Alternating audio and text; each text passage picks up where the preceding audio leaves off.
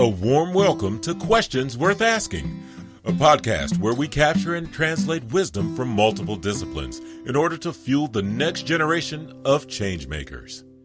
Hello, welcome to Questions Worth Asking. This is Season 2, Episode 5, and I'm Priya. And I'm John. And today we're excited to have with us Phil Mix, who is a guru in the field of organization development and many other areas, as we've just been chatting about in our prep time. So, Phil, I think the topic for today that we've talked about discussing is the blend or the space between connecting personal work and professional work. So, nice to have you join us, Phil, and how shall we get started? Well, thank you very much for your very kind introduction, John. I'm delighted to be here. I worked for a number of years as a management consultant, and at a certain point, I realized that I was missing a huge piece of the work with clients, and it was the emotional side of things, the emotional intelligence side of things, and it required me to, for the first time in my life, to really pay attention to myself and my self-awareness and my self-development and so forth, which took me down a very formative path of personal work. But I realized very quickly as I began that journey that there was a strong connection between the choices I had been making in my work, the kinds of people that I was attracted to work with, the types of organizational situations that I was attracted to, the types of interventions that I was making, and call it the unresolved or an incomplete personal work that I was carrying with me unknowingly. Phil, there's something in what you're saying that's resonating with me. So I think there's been an overlap for me as well in terms of my personal work and my professional work. Is there an example that you've got from your story that could bring this to life, like where the overlap was for you? Okay. I can recall I was probably about 40 years old or so several years ago. And I was introduced to NTL. And did my first T group and did a program called Holding On and Letting Go, which is still offered. I gravitated towards work with a couple. They were named John and Joyce Weir, a very famous pair in the history of NTL. And I was in one of their personal growth workshops. We were all sitting in a circle, and I believed that I had a very clever insight into what was happening with the group. And I was eager to get in to show off that I had this marvelous insight into what was happening in the group that nobody else was speaking to. And others in the group would make contributions and so on. I couldn't get in. And I was very frustrated that I couldn't get in. I was so eager to get in and show what I was observing. This went on for several minutes, and I realized that the group of people were a representation of my family of origin. My family of origin was a family of 9, so there were 7 children in the family. And if I looked around the room, I could almost see, based on the voices and other features of people, I could almost see composites of brothers and sisters and parental voices and so on around the room. And I realized that I was back in a family environment, rather than sitting in this Weir lab, as it was called.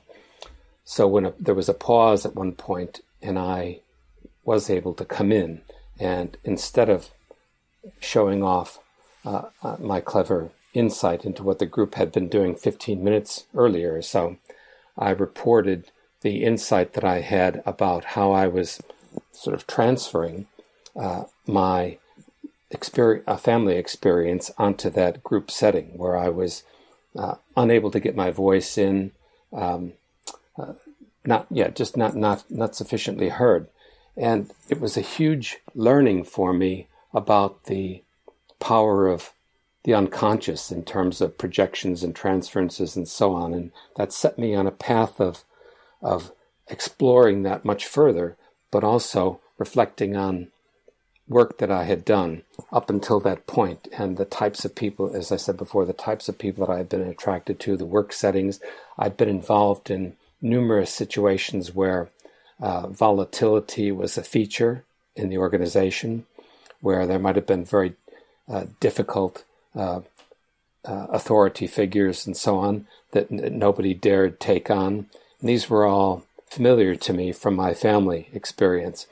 And I began to understand that most of the work that I had done in my life up until that point was driven by unconscious motivations of mine to complete things that I hadn't been able to complete when I was younger. It gave me a whole new way of looking at the work that I was doing and required me to be much more choiceful about my interventions. Yeah, it's an amazing story as you share it, and I can even feel it as I sit and hear it. And I've heard other amazing stories from you and experiences from you, Phil, but that's my first time hearing that one, so thanks again for sharing. And I guess the curiosity that's popping up for me is in that moment where you shifted from trying to get into the family part of the experience for you, what work had you done up to that point, or what created that opportunity or that space, or what made that aha moment possible for you? It was the content of the workshop for sure. It was the inputs that John Weir was giving us, and it was the experiential work of the workshop that was helping me get closer to awarenesses about my own ways of making sense of my experiences and so on. So it was the environment within which I had that experience prepared me for the awarenesses that I had. Is that the question that you're asking, John? Yeah, and that does make sense. So the workshop itself creates a space to have that moment, which Yes. then I guess carries forward into some of the work that you've continued on after that, is creating workshops and experiences similar to that. Is that true? Yes, that is true. That is true. And John used to say, he would say, I can't tell you anything about you. I can only tell you about me. And he would use language like the you and me. He would say, all I can do is make you up on the basis of my own internal formulations, based on a whole range of criteria that we bring to our sort of sorting process when we're taking in data through our senses and so on, and we're trying to make meaning of those senses. We have no choice but to project outwards what meaning we're making internally based on that, on our own unique life experience up until that point. So with that in mind, I have been much more mindful in my work with groups in particular, where I don't want to assume that what I am observing is what others are observing. I certainly don't want to presume to know what somebody might need in a moment without seeking some clarification, without trying to get them to explore their own experience for themselves. Is this a bit too abstract at the moment? No, it's working for me. In fact, I'm quite engaged at the moment. Yeah, me Priya, too. how about you? Yeah, Phil, what it's making me think of is, so I do some executive coaching as part of my business, and often I work with leaders who are at this tipping point. They've developed their career very much on what they know, so their technical expertise. Then they become, leaders of teams, or, have significant influence of a business. So how they work becomes important. So they've got the what, then the hows become really important. And then when they get to a level of, seniority, or something's gone wrong, or they've faced a redundancy, suddenly there becomes a question about who they are. Yes. And it's at that tipping point that I found probably some of my most powerful coaching experiences, where people are no longer thinking of professional development as in, more stuff that I should know, but they're thinking about things like impact and values and authenticity and presence and, and almost re-looking at decisions that they've made in the past, perhaps on autopilot, and going, actually, now what it is that I want. And that's, when you're talking, that's the kind of space I'm hearing in my head, the kind of clients I've worked with who are really doing not the what and the how work, but the who am I work. I love what you're saying, Priya. It resonates with me completely. But I also heard in your story, and I know you said that it was the content of the workshop that stimulated the thinking. I'm wondering as well, and this has certainly been true for my own experience, that I wonder if there's a point in time when we become ready to face these things, or, there's a certain amount of bravery about stepping in and realising, there's a pattern here. I think that takes a bit of bravery. Not everybody is always ready for that level of introspection. I agree with that. I had been working with a client, and my job was to help them think through how they were going to restructure their business. And this was in the late 1980s. The business, it was a nuclear decommissioning business here in the UK, and they had a chief physicist and a chief engineer and a chief something else, a lot of chiefs who headed up technical divisions, and they were eminent people. And they decided that they had to restructure themselves and create business units that were P&L units rather than cost centers in the overall structure. And so we worked through the new structure and so on. And when the time came to put people in charge of these business units, the chief executive said, well, it's going to have to be him and him and him, the men who had been the chief engineer and the chief physicist and so forth. And I said, but they're totally unsuitable. They're not business people. They're not marketing people. They're not business people. They're technical people. And he said, there's no way I can look them in the eye and tell them that they can't have the top jobs. So I tried everything I could to convince him that he was going to fail by doing what he wanted to do. And I failed to convince him. So I thought, I need to learn how to influence better. So I better go take a course on how to influence. And that's what led me to NTL. I decided I had to do a T group. The program I wanted to do was called Holding On and Letting Go. And I thought, well, that sounds a little bit like influence. There must be something about influence in that. But as a prerequisite, I had to do a T group. So I did the T group. And then the next week I did the Holding On and Letting Go. Well, when I did the T group, as you'll know from your experiences, it really awakened me to things that I just had not been paying attention to. And I quickly realized that it wasn't about trying to learn skills in influencing somebody else to do what I wanted them to do. It was about understanding myself and what impact I was having on people and how I could be more effective, perhaps, in working with people to help them get what they needed. So it was, I agree completely that you have to be ready, and I think that you have to find the resources that can help you, can help reassure you as you make your way. So as you continue this work today, where do you see yourself sort of in this moment practicing this work? And I guess part of my curiosity there is what might be just next for you too? Like you talked about these two courses being back to back. What's your personal work today, if that's not too much to ask, and where's it headed, I guess is the question. Yes. Well, good question. My personal work today involves some work with clients. It involves daily meditation. It involves seeing a therapist regularly. It involves work supervision on a weekly basis with resources, using resources that I value highly.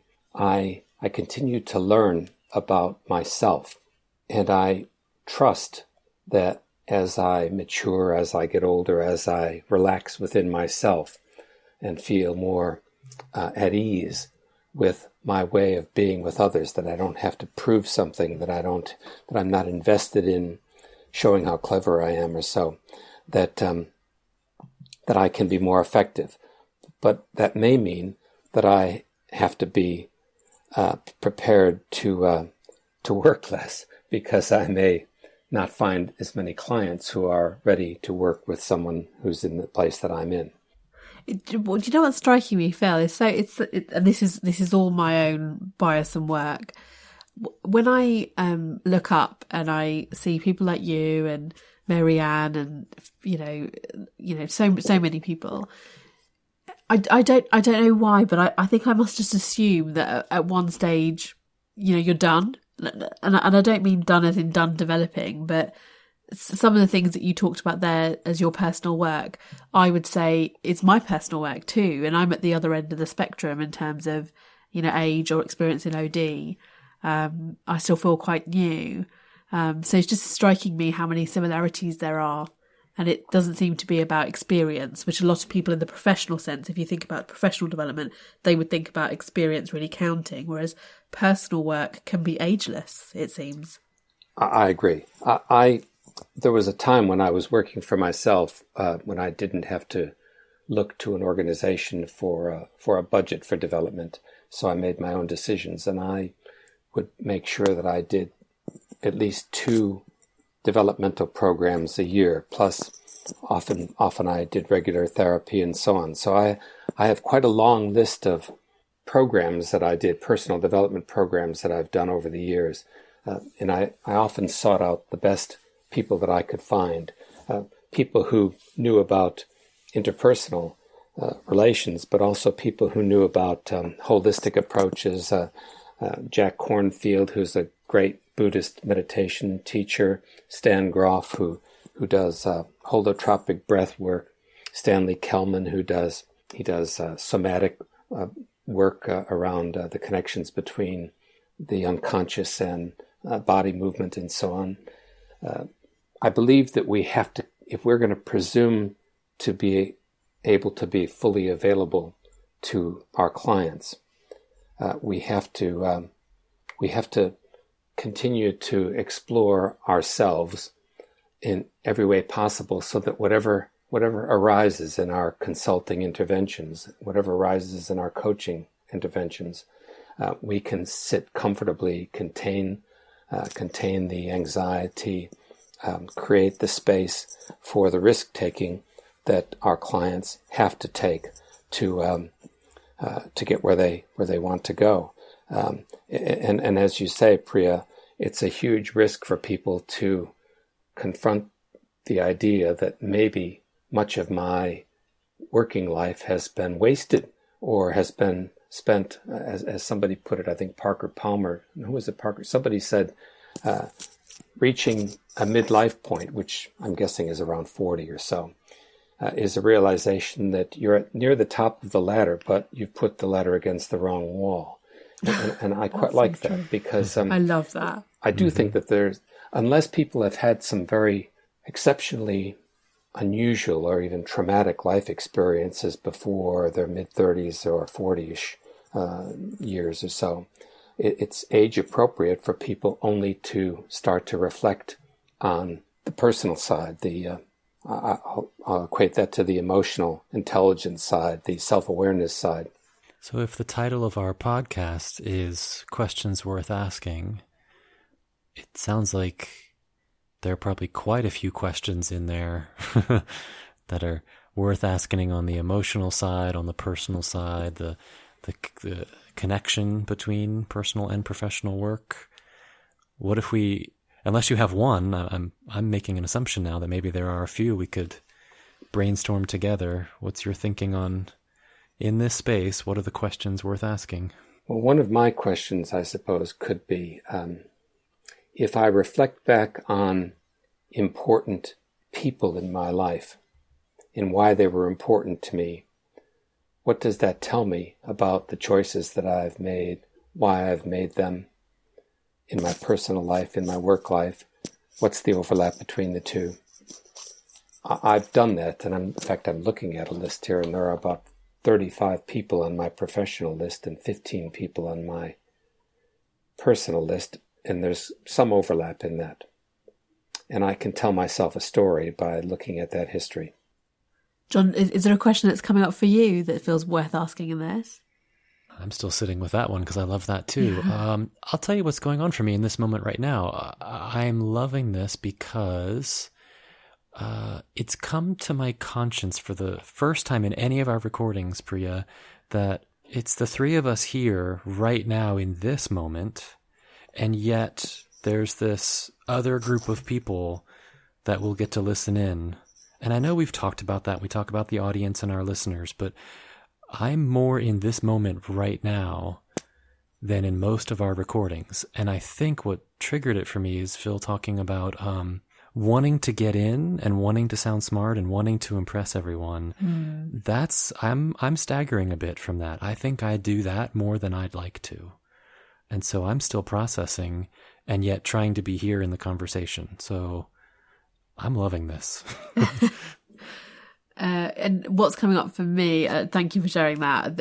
Again, I think, Phil, we always aim to be really raw and honest. And I think you've role modelled that in this recording. From what you've said, what's really come up for me is development seems like it's most powerful when it's at that sweet spot between the personal and the professional. And I just have been thinking about so many of the people that I've known that have divorced the two, and thus they've missed out on the richness of development because they've tried to go, divorce personal development from real professional development, like they're two separate things. And this call has just been a real massive reminder for me about how the power comes when they overlap. I'm loving what the two of you are saying. Something that I said before about realizing that there may be limits on the clients that are going to want to use me as their consultant or so, because people are in different places in terms of risk-taking and so on. I do think that the challenge is to find ways of reassuring people that it's important for them to slow down and to pay attention to aspects of themselves. I'm recalling one time when I was working with somebody who was very dismissive of personal development and so on. And I suggested once that he and I do a workshop together so that I could sort of provide some reassurance that this was going to be a safe thing for him to do. And we did it together, and that opened up some new opportunities for him. So I think it requires being creative, but in the service of our clients rather than, as you were implying, John, in the service of our own needs. Right. Is there anything you notice about the way a podcast is recorded or the way this conversation is unfolding? Is there anything that pops up for you in your awareness of this setting in this moment? I'm not as relaxed as I would like to be. I'm feeling quite intense as I speak. I'm aware that I'm not sort of relaxed and just speaking almost philosophically. I'm sitting forward in my chair. I'm speaking quite forcefully. I think I'm aware that I'm missing things. There are things that I'm thinking, "Ooh, I wish I had said this or that. Maybe I could have made the point better." So there's a lot going on for me. It's really interesting, Phil. So what's going on for me is just I'm sitting here almost like vibrating with thoughts. So for me, it stimulated lots of thinking. And normally when you're in the host role, I'm very focused on time, what I need to say, whose turn it is to come in, the technical aspects of it. And in this call, I haven't been at all. I just haven't been aware, or I've kind of forgotten I'm supposed to be hosting, and I'm in listening mode. So just having, again, just a contrary kind of a very experience to you. I wonder, for me, a real question that, we keep in or we don't is, Priya was saying this earlier, you can often get this sense of untapped wisdom. You sit with a person and you're in the middle of a conversation. You're thinking, I wish I knew what to ask, or I wish I knew what story to tell, or where to take this. And there's doubt, there's confusion, unsure of where to take it. So maybe it's a 2-part question, Phil. Like, how do you know where to take things? But also, more specifically, is there a story you feel like you haven't shared yet that you because you talked about maybe having some things prepared to share. Is there anything you want to get recorded at all, really? Any topic? When you asked me the question about what I might suggest to people in terms of paying attention to the connection between the personal and the professional, I talked about looking back on who's been important and so on. I probably didn't say enough about the importance in my mind of family dynamics, whatever that might mean for people. So, for example, in my case, I mentioned that it was a large family, which I was ashamed of my family when I was a kid, and couldn't wait to get away from my family. And it took until I was in my 40s or so and doing a lot of work that I began to appreciate, usually with the encouragement of teachers of mine, I began to appreciate what a gift it had been to be in such a large, messy family, where my father was extremely difficult. And I spent years going into organizations and finding the most difficult clients, usually the chief executive, managing director, whatever, who were often seen as bullies in the organization. And I had a reputation for being able to get up alongside them and to persuade them that they didn't have to behave the way that they were behaving to get the most out of their organization. And if we worked together, if they just sort of took some inputs from me and tried some new things, they could have much more success in what they were trying to do. And I did have a reputation, as I said, for being able to take on the most difficult people, the most difficult situations. And I took great pride in that. Situations of racial violence, situations of union violence, other situations of where the boss was just seen as a bully, an intellectual bully or otherwise, where by the time I finished working with them, there was much more calm in the organization. The boss had decided that he had to change certain things about his behavior. Maybe there had been some experiments that people saw as evidence that things could change and so on. It was always a man, of course, and that's no accident either, partly because the history I'm talking about goes back to the history where men were in almost all the authority positions. But secondly, I learned that I had been chasing men, looking for men to have the relationship with that I didn't have with my father. It sounds almost trite to put it that way, but it's really true. Of the 7 children in my family, I have a sister who's a lesbian. I had a brother who was gay, and he's no longer alive. But they were, when they were growing up, when we were growing up, there was no language for what they were, for how they were experiencing themselves. If anything, they were ridiculed, and being who I was, I joined in on the ridiculing and so on, and realized only much later in my life that